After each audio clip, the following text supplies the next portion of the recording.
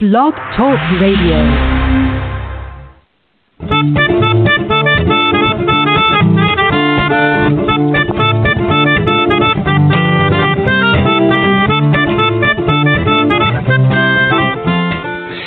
Hey guys, welcome to the Steele Wars live call-in show. I am comedian Steele Saunders and I do love Star Wars, and for the next hour we will be taking your calls and talking the wars, and we have an awesome co-host this week.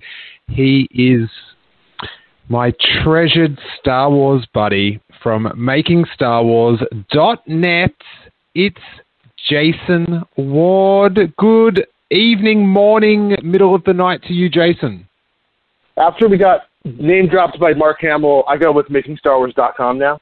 But yeah, thanks a lot, dude. I'm happy to be here. Oh my God, he's already started with me. That was explain that. Why is Mark Hamill, Luke Skywalker himself, doing slightly off-brand promo for you? He reads the site. That's all I know, because there was this moment for The Force Awakens where we talked about the first act of the film, and he's talked about reading that article. So I know he's been there. And he probably is just like, calm down, dude. All right, just stop posting stuff about my movie. I can pretty much vouch for that. He's read the site. Yeah, and back during Force Awakens when. I was one of the few people saying, hey, he has like one scene, guys. And people were giving me death threats. I'm sure people were going on the other side of that going, Mark Hamill, Making Star Wars says you're only in one scene. Is that true? They probably got that a lot. That's an awkward situation to be in. I'm sure. I'm glad he's going to be in episode 8, like that he's actually featured in it. You know, it was a really cool thing for Force Awakens, so I'm all for it. Or was for it. But at the same time, it's like, I think we're going to get Mark Hamill, like Luke Skywalker, just full force in the future. Like, we're not even seeing, like, toys for him from that film because they're saving it for the next one, I assume. Oh, who knows what they're saving it for. But I've got a new campaign, Jason. I'm glad you bring this up. Okay. You know, we didn't get much Mark Hamill in The Force Awakens. I'm not sure if that's gotten much press on the internet at all. But Episode 8, it's time to get down to business, and I'm starting my hashtag Ignite the Green campaign. We need Mark Hamill to ignite that green saber and do something with it. Yeah, no, but that sounds a little bit like a very pro-marijuana stance, but I am with the pro-Luke Skywalker having a lightsaber in the next film. Yeah, I'm all for that. Well, that's the thing. It's such a vague hashtag. We can get like support from it from so many different. Think of the Irish. The Irish are going to be with us on this one. This is true. I know they mightn't be. They might not be. That might mean that we're going to like burn Irishmen. Oh yeah, that sounds pretty bad. Yeah. They're not going to. They're like, what? We let you make your Star Wars movies here, and then you want to lynch us and burn us? Yeah, not the best idea. Not the best hashtag for international relations. But I'm sure many Star Wars fans would take third-degree burns to have Star Wars filmed near them. Yeah, I have a few. That also have awesome Episode 3 era Anakin Skywalker cosplay. So what's on the table for today? Well, I think it's a bit of a slow week in Star Wars news, but there's always, plenty to chat about. We've got just hot off the internet, the Star Wars Rebels Steps into Shadow clip with Ezra. It's on Making Star Wars, and very interesting video series of filming on islands of the Acto scenes in Episode 8. We've got some rumors about some lightsabers in Force Backs, also on Making Star Wars. And that's pretty much it. Is there any other sort of big news things that we're missing this week? I think that's about it, yeah. Let's talk a bit about Jason Ward, though. Not only are you getting name dropped by Mark Hamill, but you know, when I think of GQ magazine, I think of Jason Ward. Yes, I know. Being that the first day I spent with you, you ended up quite a broiled red in your Star Wars Hawaiian shirt. There were several times I thought you were going to ask me for loose change. So I definitely think about you when I think of GQ. Lobster. Yeah, no, I'm a rock lobster. It was like your Comic-Con cosplay was like Star Wars fan Zoidberg. Oh man, that was it was, don't get me wrong, it was great meeting you, but that was brutal. And I just showed up to San Diego Comic-Con just there to see what was going on. I heard there was going to be a Star Wars panel. And then it's like the first day I'm there and there's already a line for it. And it's like on Friday. So yeah, when you met me, I was pretty much like a sunburned homeless person in line for several days until you came to help like alleviate the line so I could go home and take a shower. I appreciated it. I was like, oh, hey, this guy's pretty cool. He's down for the cause. So, and I'm on the other side going, this guy's let me in line. I'll mind his spot for me. It's great. But now, after staying in that apartment that you guys stay in San Diego, I feel even worse for you because it's quite a lush apartment and it's also like 5 minutes walk from where we were sleeping. Yeah, that was the worst part was just sitting there. I didn't even have a chair because like I was not prepared. Like I just went, I'm putting my ass down here now, and I'm getting in. I don't care what it's going to take. And then, mate, we offered to go buy you a chair. Yeah, oh yeah, no, I didn't. At that point, I was like, it doesn't matter. My whole body hurt. You were the guy in Nam going, just go on without me. There's no saving me. I was actually more like that guy in Saving Private Ryan whose arm got shot off, and he picked it up and was trying to put it back on like it wasn't no thing, even though it was like really painful. But anyways, so we have this really posh apartment that a friend lets us use, and we're there, and we're like. And I'm sitting down there, and I'm like, "Oh man, I wish I was just up in there in the air conditioning." And then this year, I came prepared, and there was nothing. There was no panel. So go figure. But we had fun. I think. I was kind of glad there wasn't anything. We were able just to kind of like socialize for once. It did feel like we had a day off. We're on vacay. Yeah, I actually did less work than I do during the normal week when we were there. So, yeah, that was nice. Hopefully next year it's a mixture of the two. We get to go to the panel, but we don't have to camp out for like 4 days. You know. I love the camp out. And if you want to catch up on that trip down memory lane, that's episode 50 of the podcast. Hey, we've got a call that's been on hold for a little bit. It's 714. So let's find out what you want to talk about today. Who are you and where are you calling from? I'm Nick. I'm calling from California. Hey, Nick. How you doing, man? So, I was just wondering, because you know that they're doing, excuse the noise, I'm walking home right now, but you know how they're doing the Forced Friday thing again this year for Rogue One? Mm-hmm. So I was just wondering, like, if you just had a whole bunch, like, just like some extra spending money, like, what would you consider buying if just over there, if you were there, were you going to do that? The things that have caught my eye is the Japanese stuff, the fig arts, the Shore Trooper and the KT and all that. I haven't, like, I love that giant AT-AT or what is it, the ACT, I don't know, I'm getting dyslexia just thinking about it. But I kind of think I'd get bored of that really quickly. Like, I to be honest, I love my BB-8 Safiro, but I sort of like the thought of owning it rather than actually playing with it that much. What products are you feeling, Jason? Yeah, I just actually bought all the Black Series figures.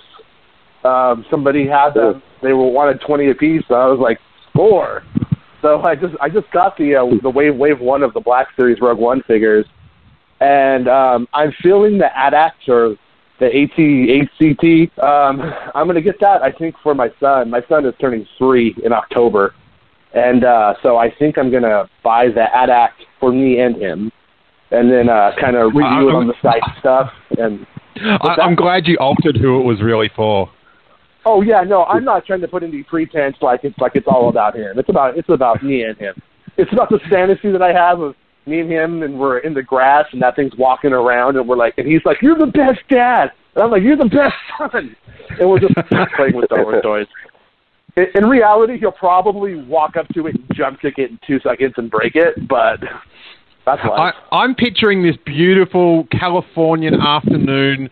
The sun is setting, and you and your son Luca like just hugging in a park while the ACT flies a kite for you both. I was thinking that we go there and we set him free. We just turn him on and point him in a direction, and we just kind of wave, and we're just like, you know what? He was too beautiful for this world. And then I realized that I spent $300 on it, and I want to die. But yeah. A bit of a Free Willy vibe you got going there. Yeah, no, I mean it's so strange because like if you and the wife have kids, like your take on all of this is going to change so drastically. That's what I found. Just remembering back from like Force Friday for Revenge of the Sith to The Force Awakens, how different those two things have been for me. Like for Revenge of the Sith, I was buying like fancy Japanese art and high end toys and stuff like that. I guess the AT-ACT is still a high end toy, but you know what I'm saying. And like on this new stuff, I'm like, God, I want that statue and I want that, but I'm like, the kids might get it, the kids might break it, and then I got to think about them. It's such a different experience being an old man now. Well, my version of that is going into Petco and buying a Star Wars themed mice toy. I got my dog Buddy one of those BB-8 collars where like they print his name on the inside and stuff. Pretty fancy. Ooh. What toys are you thinking about? What products are hitting you? I was thinking, I don't know if you've seen it. It's you know how they did the Kylo Ren Black Series helmet last year? Yeah. Mm-hmm. Yeah, they're doing that, but with the Stormtrooper. So I just might buy that. Yeah, that's pretty sick. I've got an EFX Stormtrooper helmet, and it sort of sits in the center of my collection case, and I love it. I really do. It's weird that they've gone out with the white one, you know, which I've got a white helmet in my cabinet already, and they didn't go out with the Death Trooper with the sweet green lights and stuff. Like, that is so confusing to me. Like, that if they went with the classic Stormtrooper, like that Death Trooper is going to be an easy sell because it's the new sexy thing. Like everybody's going to want something of that. They actually do have that, but it's like just those cheap $12 masks. Like, yeah, no, they're like $30, but they're like those voice changing ones from the Disney store. Yeah. I got the Phasma for my son. He loves that. It's a great toy. But it's not the same as like the replica talker. By the way, those Kylo ones are on clearance now. You can get them for like $50 now. Oh, cool. And then you can be Kylo Ren mum. I'm like, come on, let's go, son. And he's all, okay, Kylo mom. We haven't heard much from Chewbacca mum of late. What's her views on the election? Oh, I think Chewbacca mom's voting for Trump. I can guarantee it. Chewbacca mom, she wants to build a wall, and she wants to keep those masks for her kind. She wants to build a wall, and she wants people at Comic Cons to line up next to that wall and get her autograph. Oh man! Anything else on your mind? I'm sorry, Chewbacca mom. Oh no, that's it. Awesome. Well, I will put you back on hold so you can continue listening, and thanks so much for your call. Yeah, thank you. Thank you so much for taking me. Bye. Cheers. All right, we have got another call on 314 area code. Who are you and where are you calling from? Oh, it's Eric from St. Louis. Oh, hey, Eric. How you doing, man? I'm great, man. How are you guys? Good. It's beautiful Saturday morning. If you're in Melbourne, we've got a huge afternoon of live podcasts. We're doing a live Steel Wars and a live I Love Green Guide letters. So I'm having a great day. Of course, a quarter of my day is podcasted, so I've hit peak millennial or something. Pooping has to be the worst then. Let's not go there. What's on your mind? The guy with the toys, man. I wanted to say before I ask you my question, I can totally sympathize. My wife just got me the gigantic first order TIE Fighter, the 6-inch figure scale one. Nice. My little boy's 2 years old, and he's like, "Oh, blah, blah, blah, blah." I'm sorry, son. I love you, but there are limits. But anyway, I love how Fatherhood Chat changed Jason in that he's more like, I've got to buy stuff more for the kids, and it's changed Eric in that he's now more defensive. He's more nerdier than ever. He's like, this is mine. You know what? Eric, you are my father of the year. But, I go through the line at Target or wherever with my kids. My kids are complaining to the clerk, "He's never going to let me play with this." I'm not fooling anybody. Oh, man, I love it. You're like, nope, Star Wars is for adults. That's right. I love that. It's like, is this for the little ones? No, it's for him. It's true. Now, I did build a pretty cool lightsaber I let my kids play with, but I'm building both of them one, so they can maybe fight. I'm guessing that's going to be a huge mistake, but figuring that out will be fun, I guess. Well, you make them fight with the sabers, and whoever wins, that's the child that you keep. Oh my God, that's perfect.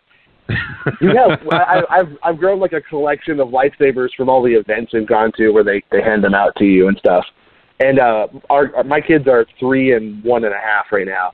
And what I do is I put them up in the closet, and when they're good, I take them down and let them beat the shit out of each other with it. They love that. And then I'm like, okay, it's going back up now, because if you don't, it's nonstop chaos. It's like living in the Geonosian arena like the rest of your life. But if you do it the other way, you can bribe them. That's one of my favorite country songs, Jason. Living in the Geonosian arena. I tell you, a weird thing about lightsabers is every time I've seen Harrison Ford in real life, I've been given a green sabered Star Wars lightsaber. Hashtag ignite the saber. Ignite the green. Ignite the green saber. Ignite the green. The green saber. Ignite the green. Oh yes, it's not. Don't ruin my hashtag. Don't ruin my hashtag. Hashtag Mendo. Dude, that was a setup. That was a setup right there. I just set you up to clarify. Get it out there. But yeah, when we did the lineup and we went to the Star Wars concert, that was a Harrison Ford sighting, my first one, and they gave us all that commemorative lightsaber. Yeah. I made sure I got a green one. And then when I interviewed him in Sydney, they gave all the TV reporters lightsabers, which it was very ambiguous whether you were meant to give them back at the end of the event because they were sort of higher end. But I didn't want to bother anyone because they had a hard day working out, the event logistics and stuff. So I didn't want to. So I carried it home for them. But yeah, so 2 green sabers, and that's my favorite lightsaber. So it's such a good luck. But did you have a question? I don't even remember what it was now. Actually, no. I got one for each of you. Jason, has there ever been a piece of information you've received? You're like, oh, I don't know if I want to put this out there. I'm going to sit on it. Every single time, honestly, like every single piece of information, because it's to a point now. I mean, I like running the site and I like talking about Star Wars, obviously, but it's to the point now because the site is larger than it was, like, say, a year ago even, that when I put anything out, like, if I pay attention, like, it's just criticisms from the right and the left. And unless you're telling people what they want to hear, then it's just terrible. So I do hear things sometimes, and I'm like, I don't need that in my life. Like, of all the things I could talk about, like, back in the day, for instance, there was a rumor that Yoda farted in Episode 3, which probably was an animatic, actually. And that got out. And, like, if I got that today and I released that information, for instance, it would just be like, I would just get killed on Reddit. It just wouldn't even be, it wouldn't be fun. it's already not fun on Reddit, but you know what I mean. So yeah, right. All the time. If that answers your question, I'm always like, oh man, well, what's gonna happen if I talk about this? And I only release stuff if I know something and it's really dead and like it's everybody's bored and I'm like, let's talk about something. So. Right. Well, that makes a lot of sense though, man. I bet that would be pretty nerve-wracking.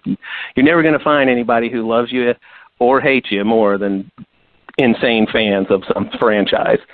Yeah, like and who wants to be liked on Reddit anyway?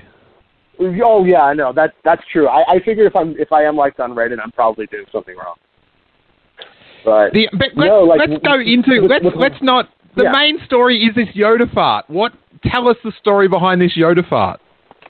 It's been a long time, but if I remember correctly, in the sequence when the AT-DPs are coming on Kashyyyk and they're like looking for Yoda after Order 66, Yoda was going to crawl into like a canoe or something, and the walkers ascend on him and the troopers, and they see him, and he pretends to be the fool from The Empire Strikes Back.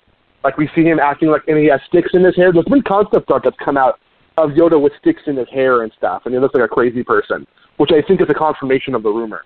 And so then Yoda lets out a little fart, and they're like, what an idiot. And then they just kind of like move on and think that he's a crazy person out there in the forest. And that was, it got out, it got online.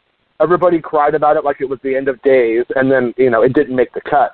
Maybe because of the online stuff. I don't know. I don't know how much George Lucas cared about that kind of stuff. But if it was because of the online stuff, huge win for the internet. Right. Well, no, I mean, wouldn't it have been kind of cool, though, to have seen Yoda doing what he does in Empire, like, in a different setting, like he has played that little, foolish rabbit on the side of the road before? I don't know. You don't need it, though. Yeah. No, like, that bit I like, because it ties in, but I don't... No farting. No farting. Yeah. It is still Yoda ripping ass at the end of the day. That is still what it would be, so... I've got a question for you, Jason. About Yoda's, crazy old man act. Yeah. In Empire Strikes Back, now that we know, Yoda and R2-D2 went on missions together. They knew each other. Mm-hmm. Like, when R2 and him are fighting over the torch, are they both doing some crazy improv sketch for like Luke Skywalker, or... What's the deal with R2 not just giving him the torch? I just think on that right there, like, yeah, you always wonder, like, is that supposed to be a lightsaber in his hand, like what he's doing? But I don't think they remember each other personally. I think Obi-Wan. I'm still of the opinion that Obi-Wan just doesn't give a shit about R2-D2. Doesn't remember who he was. Just kind of moved on because he's known a lot of droids. And so I kind of think it's just a thing. Now, what is R2 thinking in the moment, though, right? Yeah. Is R2 like, Yoda's gone crazy? So, is Yoda, has he lost his mind out here in the swamp? I think so. I think R2 is buying into it because R2 is getting impatient. If R2 was just sitting there being cool, R2 would be like, this is a test, and this fool's about to fail it. I'm just gonna back up and let it happen. But he doesn't do that. He's like, no, give me that back, fool. So I think it's pretty rageful on R2's part. I think R2 wanted to No, when you think about it, R2 is such a he's a dick. Like, he knows all this stuff, and he's just like, I'm just going to let these humans, like, talk about their drama, and I'm just going to laugh and laugh. That's your dad, dude. No, R2 wants to build a wall, and he believes that binary is the basic language everyone should speak. So if you don't speak binary, he won't tell you. He won't lay it out for you. Jason, you've probably seen it, but all of the Lego Star Wars stuff. The one where Yoda, Mace Windu are just racking their brains trying to figure out who the Sith Lord in their midst is, and R2 is right there trying to tell him, but he can't speak English. And he spells out Palpatine out of sticks or something, and they're like, that's it. We can have Palpatine. He thinks it is. And R2's like, screw you guys. I'm done. Screw you guys. That's great. It's just like, that's it. I'm not using my jetpacks to save you anymore. Yep, from now on, going forward, in these episodes, I'm going to be less mechanically advanced than I was earlier. I've lost the will to fly. Well, I mean, we don't know, though. All we know in episode 8 is going to be flying around and hovering and stuff. We don't know. I was not a huge fan of the jetpack, man. Just not buying it. Yeah. Me neither. Eric, did you have another question? I did for you, sir. I know you had a lot of sweet toys, growing up, to hear you talk about all your awesome vintage stuff. Was there one toy that, if you would have had this, the entire course of your life would have been completely different? You just dreamed about it and never got it. The entire course of my life would have been changed by a toy. Wow. Well, I was trying to, really set it up. Okay, still, think back to the week you met your wife. What was happening in Star Wars then? What could have happened that would have made you not meet her at that party or wherever? Wow. Think about it. Think hard. Between Attack of the Clones and Revenge of the Sith, I don't know. Maybe if somehow Star Wars made me not want to go into the city and drink alcohol, I'm not sure how that would happen. But so I don't know. You spent all your money. Oh no, I drank for free as well. So. Oh, I need to move to Australia. Yeah, life is good here when you've got a big mouth in Melbourne. I never had heaps of toys when I was super little. Like I had figures and mini rigs, which I always like. I think Mum bought the mini rigs because you could buy 7 of them instead of one Millennium Falcon or something. But I never had like a major ship when I was little. So when I got them when I was an inverted commas adult, that was thrilling. But the one toy I want that is my holy grail is that Huffy Bikes in '83 made a ride-on speeder bike for kids that was sort of some prize. And I think there's only like 1 or 2,000, and that. Like, that to me it's such a perfect use of the license. Like, it's like when you watch the movie, like that's a perfect product to make from the movie, is like a push bike, speeder bike. So maybe that would have changed my course of my life, because Jackie probably wouldn't have talked to me if I rode into that nightclub on my Huffy speeder bike. Dude, when that thing was a contest giveaway, I was running around on a Dukes of Hazzard big wheel that was full of the Confederate flag, the most offensive big wheel of all time. And I'm like, why couldn't I just have had that little ride-on speeder bike? Why did you not produce that? Crazy. Yeah, I forgot about that. That was an awesome idea. I have a question for you guys. What was your favorite mini rig? I know mine. It was the Indoor Forest Ranger. That design was badass. Like, you could turn it, like it always stayed level. Oh, yeah, I love that thing. That thing was so cool.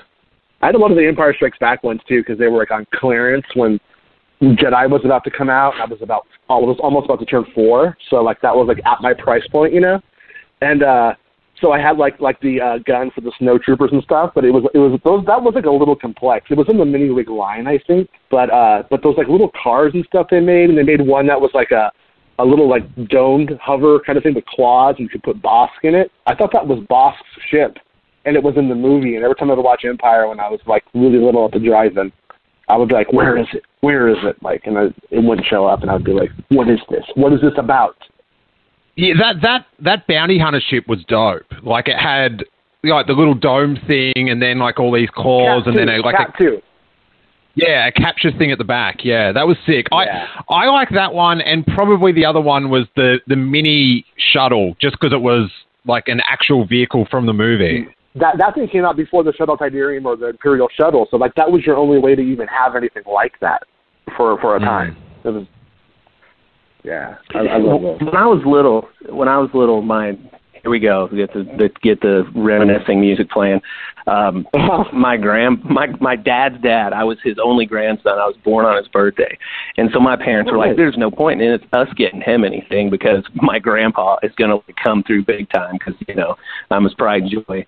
He got me this, and I don't know whatever happened to it, but it was like a Jawa droid factory thing.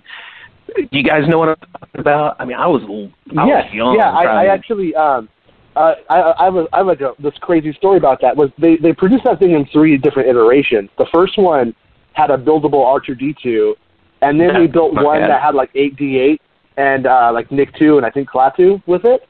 And then later on, for Power of the Force, they made this one, and it had like a Monoman, Barada, and EV9D9, which were like all like very expensive Power of the Force 85 figures. I went to this estate sale, and for some reason, they had like 9 of them in a box, like completely sealed. And this was like 1994-ish or something like that. I gave the lady like $65 for the box of those. And like throughout my teenage years, I pretty much just sold those, like the comic book stores and stuff, and lived off the cash. But yeah, that set with the base, and it had like a claw that went down, and the later ones had like a branding iron, so that you could do that scene where he burns the Power Droid's feet. Yeah, I used to burn the hell out of Power Droid's feet because he's like the crappiest toy ever, and my stickers came off on mine, so he was just even worse. Aw, you're offending Gonk Droid now, Jason. Yeah, you got to. He's just a Gonk Droid. They don't have feelings. They're not people. I've talked to Tony before. He has lots of feelings. Lots and lots of feelings. Hey, Eric, thanks so much for calling in. Do it any other time you wish. Right on, man. Thanks for taking my call. You guys are both awesome. Yeah, pleasure. Steele Wars is thrilled to have been invited to participate in the LA Podcast Festival at the Sofitel Hotel in Beverly Hills, which runs from Friday the 23rd of September to Sunday the 25th. We will be recording live on the 24th. If you don't know, the LA Podcast Fest is like a music festival, but it's nothing but comedy podcast. How cool is that? And if you cannot make it in person, you can join us through the virtual ticket, which enables you to watch all the podcasts broadcast live as they happen, and also give you access to the archives to all the live shows for the following month. And we are talking about the cream of the crop of comedy podcasting. We've got the Todd Glass Show, Comedy Film Nerds, The Dollop, and Will Anderson's Tofop, and so much more. You'll hear old favorites and you'll discover new amazing shows. And if you're into podcasting, there is also a stream of information sessions that all podcasters should be listening to. How to market, how to monetize, how to make it sound better. The virtual ticket is normally $25, but if you use coupon code STEELE, STEELE, you will get $5 off, and also, here's the cool thing for me, they'll handball me a little pile of cash for getting you to sign up with my coupon code. Plus, more importantly, you'll get to see the live broadcast of the Steele Wars podcast at the LA Podfest. We have been working hard on some very special surprise guests. And I don't want to call it too soon, you guys, but we may be having the best time ever. So, lapodfest.com, the virtual ticket. You'll be entertained, you'll be informed, and you'll be helping out your little old mate, Steele. All the details are at lapodfest.com. We have got a couple more people on hold, and we will get to you in 2 seconds. But I just wanted to bring up to Jason, did you watch that new Rebels, the Steps into Shadow clip with Ezra? Oh, yeah. That was scary. Was it scary? I don't know. I don't know if I cared. I'm a little ambivalent about it. Yeah. So if anyone hasn't seen it, it's a clip from the new series of Rebels. I'm sure it's up on MakingStarWars.com. It is. .com? Is that what you call it now?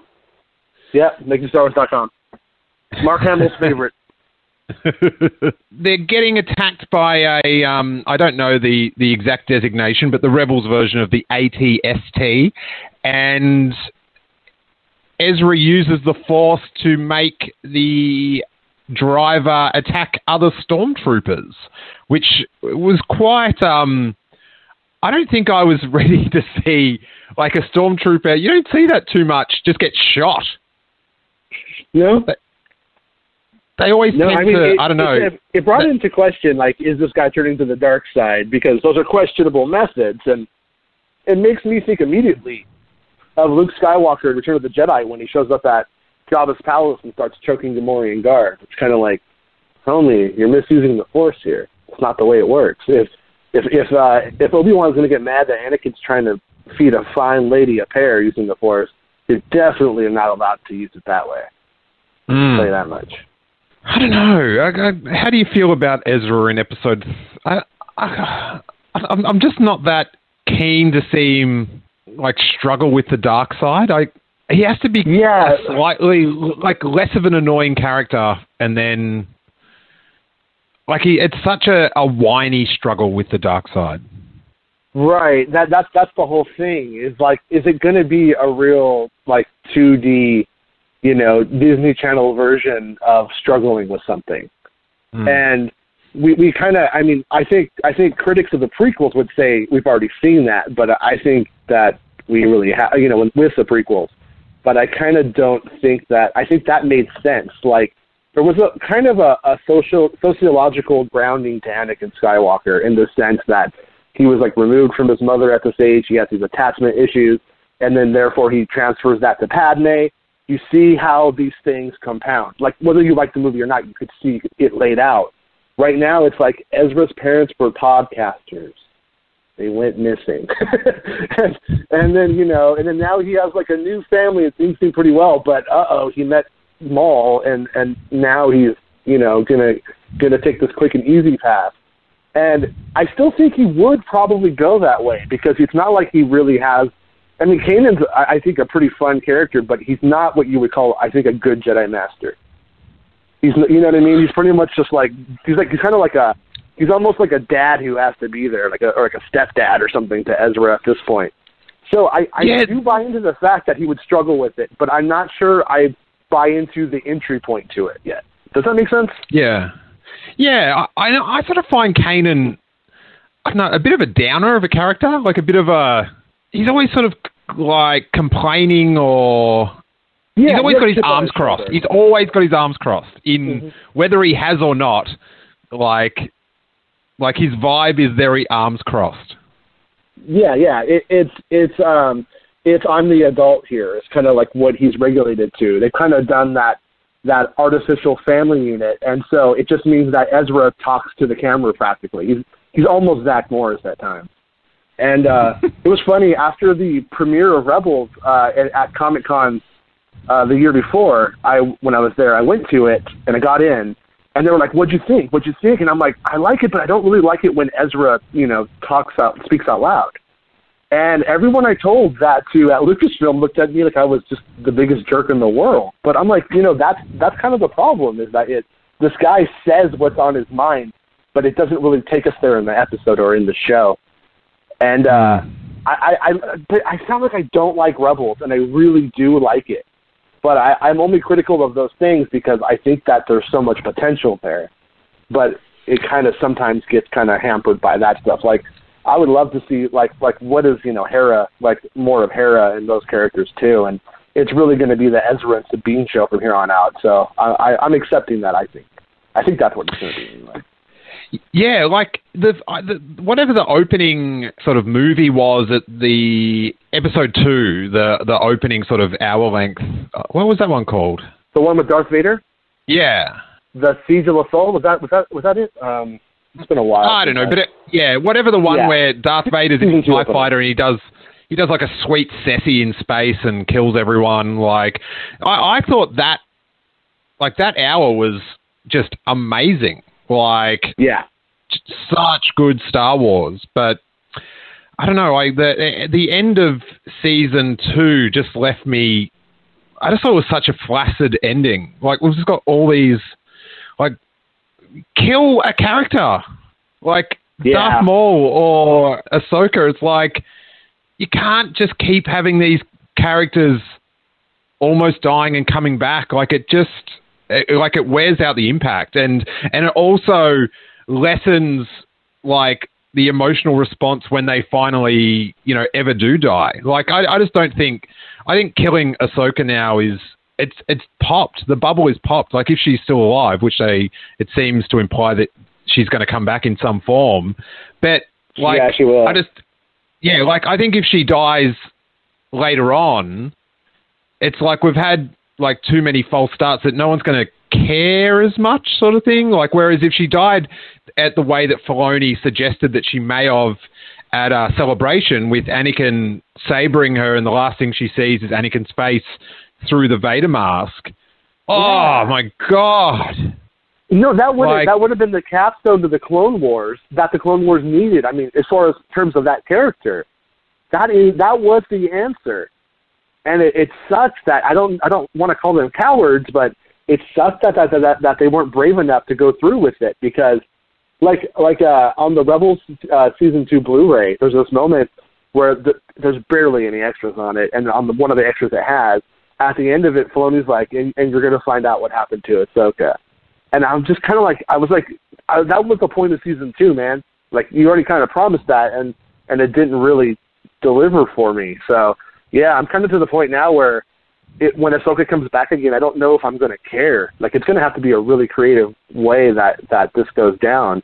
But I'm hoping I'm wrong. I'm hoping that they have a story that really links things to, like, Mortis and Ahsoka's resurrection. Because, there was that playing card set, or not playing card, but the digital trading card set for Topps. And in that, like, those cards kind of tell a story.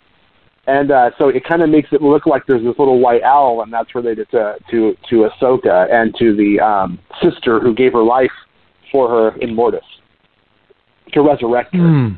And so it kind of makes me think that there might be a bigger supernatural plan on the table. And if that's the case, then I'm all for it. But right now, as things stand, I'm way underwhelmed. Yeah, I heard someone talking about this on a podcast the other day about, characters that could, come into the movies and stuff. And I don't know, I kind of have this, like in the cartoon, like in Clone Wars and stuff, there's that sort of the more wizardish, mystical side of the Force, like with the Night Sisters and stuff. Yeah. Do you think that sort of the Force and like the Mortis type stuff would play in a movie? Because to me, it's, I don't know, I've just got a disconnect with that Force and, the Force that Yoda talks about in Empire Strikes Back. Yeah, I know what you mean. Like in a way, Empire Strikes Back is completely almost, I'm not an expert on it, but it sounds a lot more zen than anything. And then what you get to, it's a little easier to be that when you've been to those places.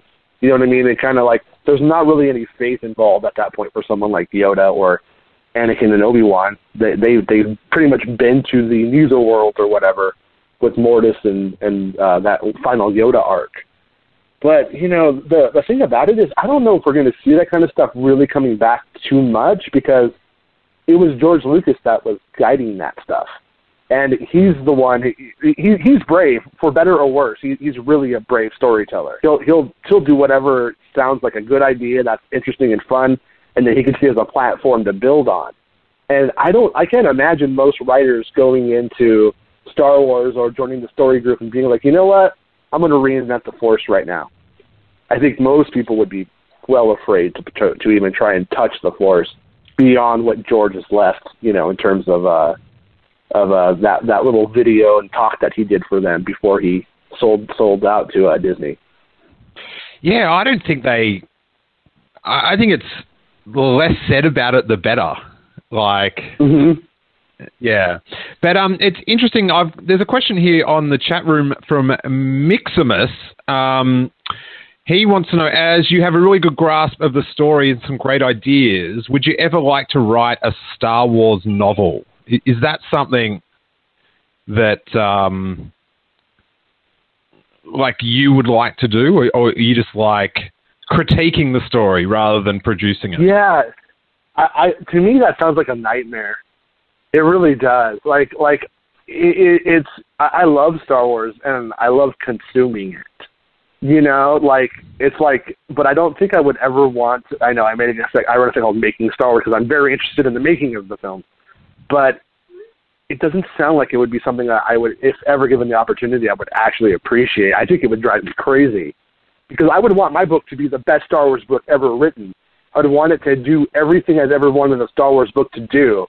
And then what's going to happen is that you're going to get that gig, and then they're going to slam you with, here are your parameters, you know, because we got this other movie coming out and this other thing, and, you know, so it feels like, to me, like the books are always like they're taking the author and handcuffing their hands and throwing them in the ocean. And, like, they're like, swim, make something good. And it rarely ends up that way. I mean, there's a couple of magical people who make it happen, though, so. But I'm not so egocentric. I believe I would be one of those people. Yeah, I'm more of in the, like, hearing an idea and then sort of going, and maybe do this, don't do that, rather than, like, coming up with an idea myself. That's more sort of where my head lies. We have got about 13 minutes left on the show. We've got 4 people on hold, and we will get to you, whether it is you can stay on and then we can take your call in the bonus section if we don't get to you in the live calls. And, of course, on the main Steele Wars podcast this week, we've got an interview with Adam Bray, who wrote such Star Wars source books as Ultimate Star Wars and Star Wars Everything You Need to Know.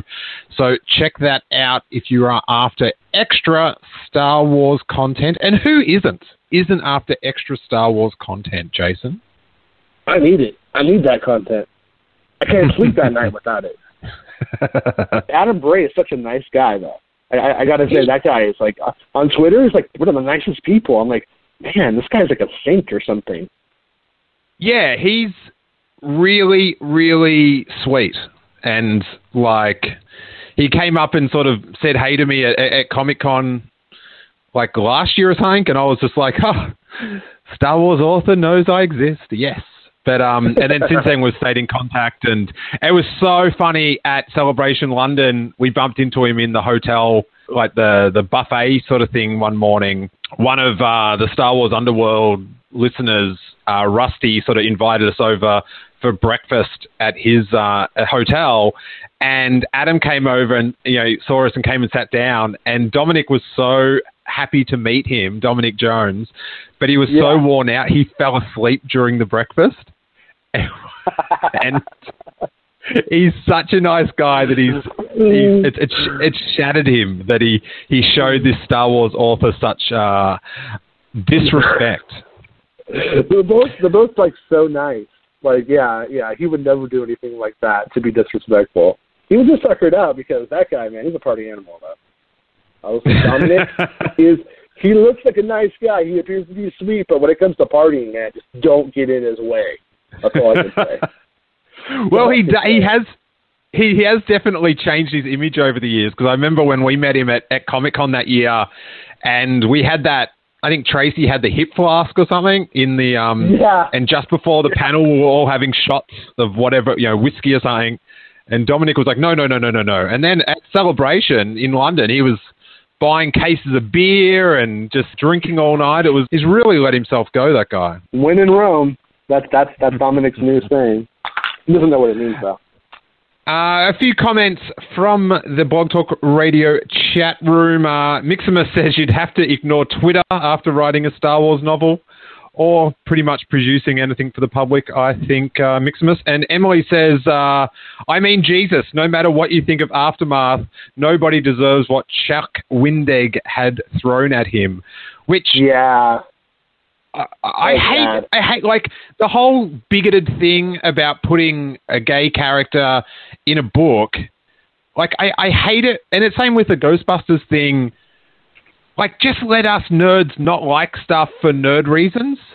Like, like when you start complaining about all this other bullshit because you're a bigot, it's like not only are you bigoting, but you're spoiling our nerd fun of deciding what we like and don't like, and not having it caught up in this whole other dialogue of misogyny. No, exactly. That's the biggest backfire of the whole thing, at least for the fandom itself, is we can't have a conversation about Aftermath and Aftermath 2. We can't have like a legitimate one about here's where the book rocks and here's where it doesn't rock openly, like on Twitter with just friends, because it immediately you have bigots and racists jumping in on one side of it. Then you have like the Save the Expanded Universe side of it that's just mad that life went on in a different direction. And it's a perfect storm for that guy, and it's just like, yeah, it's not fair. And it kind of ties into that other question when I was asked, do you ever think like, oh, I don't want to put this out or whatever, you know? Like, I could only imagine what it must be like for a Star Wars author who's put like real like creative, you know, they put themselves into these books to make it happen, and then you just have these people that are just vultures, and yeah, that doesn't sound like fun at all. It's really like social media and doing anything actually isn't that fun. I kind of miss the times before I was so involved, and I could go onto a message board and talk about Star Wars without it like meaning so much or being attacked for it and stuff. You know, it's such a weird place to be, especially for them. Yeah, we have got 4 people on hold, and we will get to you probably in the bonus section, so stay on hold. But I wanted to just follow up on that.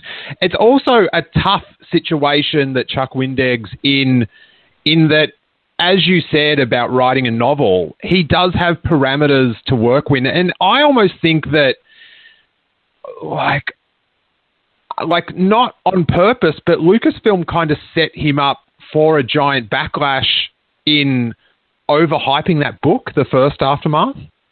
Yeah. It really did seem like it was going to be Heir to the Empire, the retelling, and it was not that. Yeah, like would you agree? Would you agree with that? I mean, that was the vibe. That was that kind of narrative. I think was allowed to progress, and everyone involved. How do you mean? Just restate that for us. Yeah, no, it was like there was a narrative that was kind of forming in the fandom. I don't even know if they were aware of it, but that this book was going to kind of give us the answers about what Luke, Leia, Han, and those types of people were up to right after Return of the Jedi. And it felt like it was going to be like, you know, the first couple of chapters of Heir to the Empire, like where they're on Coruscant and Luke's drinking hot chocolate and Leia's turning off light switches because she's pregnant and stuff. Like, it kind of made it kind of, people kind of had this notion that we were going to have that in that book. And it was a completely different ensemble cast and snippets of what was going on around the galaxy. Now, I actually have to say, as time goes on, I really do appreciate Aftermath a lot more for what it does. Like, we've never seen a book like that had the opportunity to give those, what does he call them? They're like those little anecdotes or whatever you want to call them. The interludes? The interludes. Like I love those. I think that was fun. Like the father and the son on Coruscant picking up the rock, you know, and like what that meant, like dope. That kind of stuff. Yeah, like those kind of scenes were really great, and I think they really contribute something to the tone. Like in so many words, I think that sets the tone for what books should be doing when it tackles that era. You know what I mean? When you talk about what Coruscant is like at that time, like that stuff is all like really cool. But then like the main story, it was almost like here's Star Wars Rebels Season 1 in a different way. Kind of, you know what I mean? Like here's a different cast of misfits coming together, and I think that it just kind of turned people off because we didn't get any Han, Luke, or Leia. We did not get any.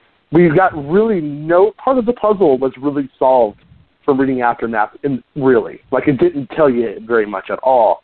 It told you that there was chaos, and I love the chaos. And I think I like Aftermath 2 better for that reason. Yeah. My biggest gripe with it was that the bounty hunter up the tree on Endor. To me, that was just a classic EU wedge-in mistake.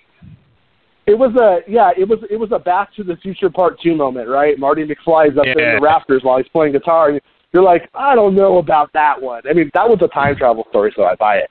But yeah, on that one right there, I was like, yeah, well, that assassin probably should have been somewhere else. It should have been someone else. It should have been like Mon Mothma, something like that. It shouldn't have been Princess Leia on Endor during a battle, during a secret battle. Like, yeah, that was a mistake. But no one's perfect. Like, that is such a good bounty hunter to find out about this secret mission, get past the Imperials, get on that planet, get up the right tree. Like, yeah. Wow. And then just be like, oh well, it's off now. Yeah, if you were a really scary bounty hunter, you probably would have still pulled the trigger. You know, like, you know what, came all this way, gonna shoot someone. But shoot the Wookiee.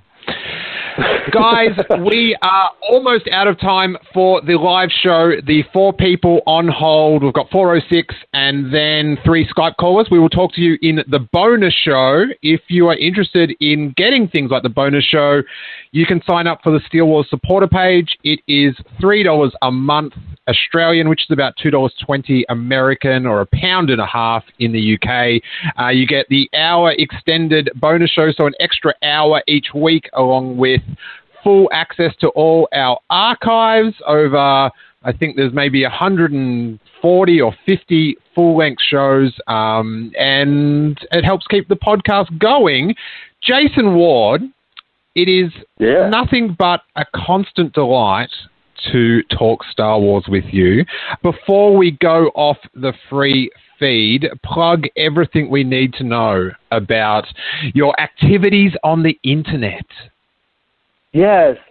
Check out ghostfantasy.com. It's a show that Randy and I do from Now This Is Podcasting, and it's like where we retell paranormal stories in a comedic fashion. Steele's been on it. You got to hear his role. It's hilarious. And then MakingStarWars.net, and all of the social media is just Making Star Wars, you know, Instagram and all that jazz. And I want to thank you for having me tonight, and thanks to everyone for being so nice. I was afraid I'm going to get a really mean person on a call-in show. No, not on the Steele Wars call-in show. This is the cool kids. This is the cool kids. So on in the bonus show, we'll be talking to 4 callers, and then we're going to talk a little bit about an interesting set of videos on Making Star Wars live filming of the filming Island. I want to pick Jason's mind about the Knights of Ren, what we know, when we'll see them again, and why was it Lucasfilm's fault, with their secrecy in the lead up to The Force Awakens, that led to all these Snoke theories, which led to the Your Snoke Theory Sucks t-shirts, which just came in and are now shipping, by the way, so you can grab those. So we'll talk about that in the bonus section. Thank you to everyone that chatted in the chat room. Oh, Emily in the chat room says, thanks, Steele and Jason. Looking forward to the bonus section. Thank you, Emily. And thanks to everyone involved. I will hit end, and then... Oh, actually, I think we've got 35 seconds. Anything you want to get in, Jason, before we go to the calls? I just wanted to say to check out our video series that you kind of talked about, where we're just having a lot of filming of the filming that will be up, and I'm going to do 1 or 2 a day for probably a couple of weeks. So you can check that out. Can listeners send in footage of them watching the filming of the filming to get extra meta? If they do it, I will post. May the Force be with you. Let's go into the bonus section, Jason.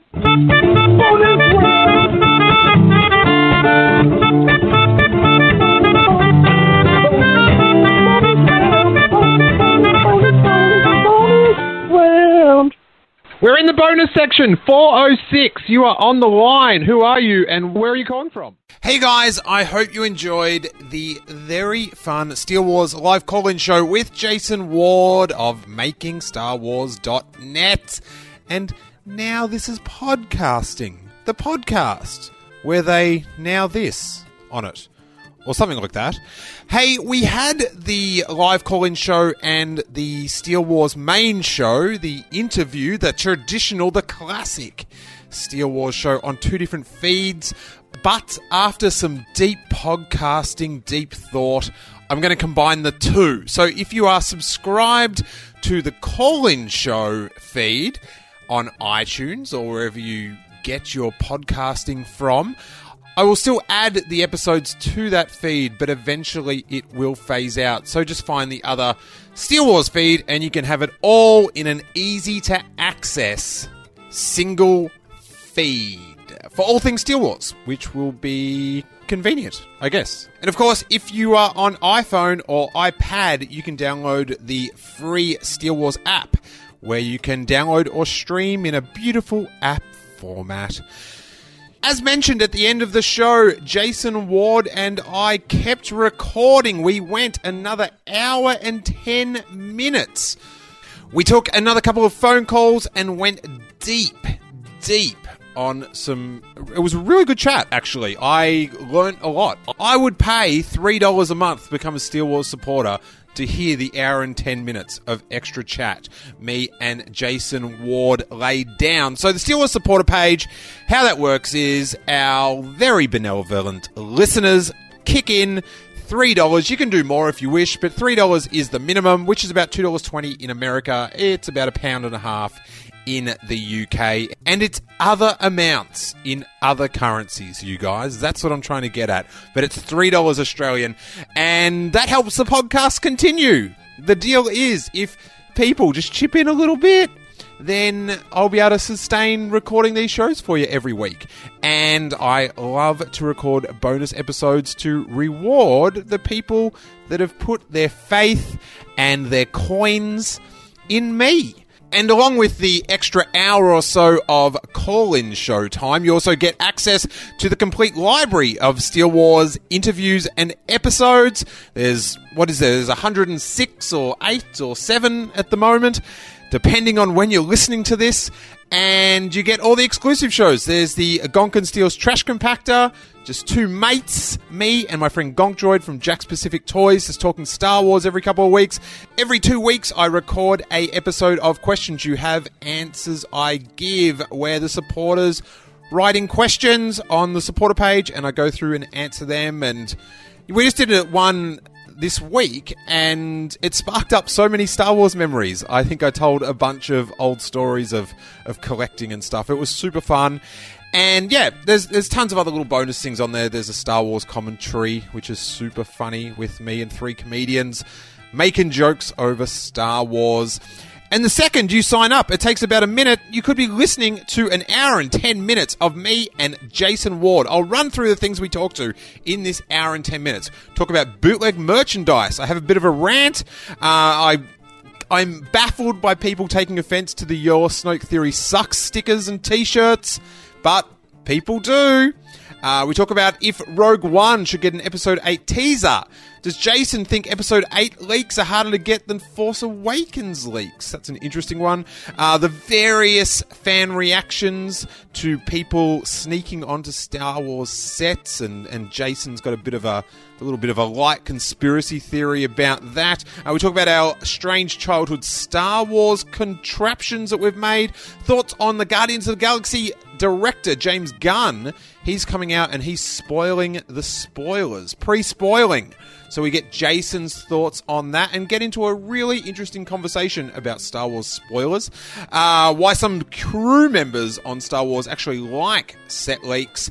We talk about the slain clan leader in The Forceback. A bit of speculation there. A bit of speculation about trees in the Star Wars universe. And the Shattered Empire comic. Did that set something up for Episode 8? We talk about the Star Wars Karate Kid connection. Is Saw Gerrera returning in Rogue One? Overhyped by fans. And a mysterious... We brought it up, or Jason brought it up, I should say, in the main show...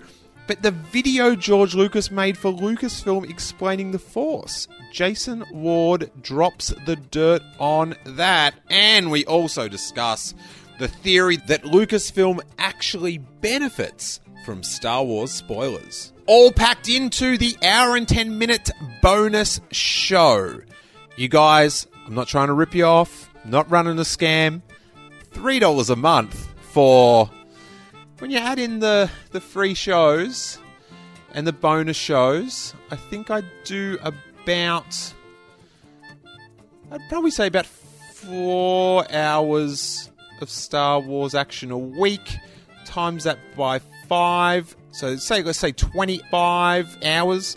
For $3, you are getting 25 hours of entertainment.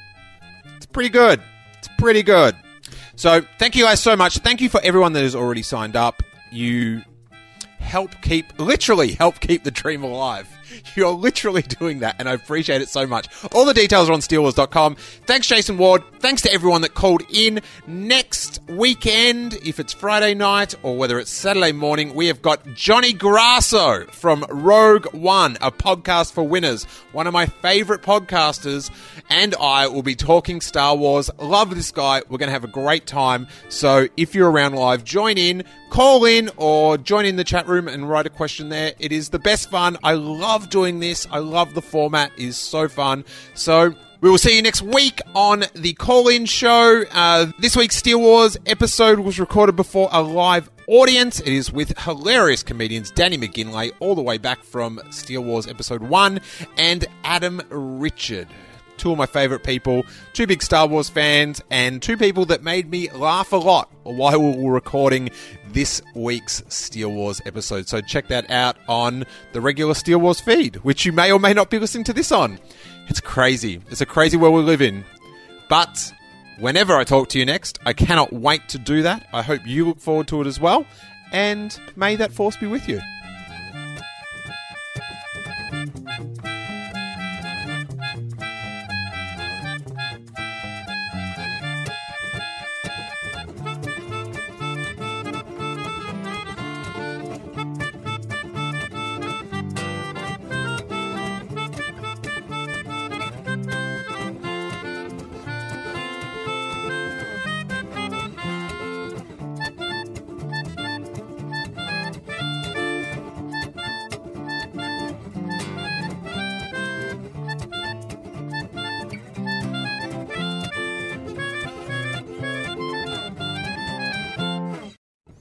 Hey, do you think it's Jar Jar Binks? No, it has to be Boba Fett. What if Tarkin escaped the Death Star? If you are sick of lame Snoke theories, you need the Your Snoke Theory Sucks t-shirt and or sticker pack.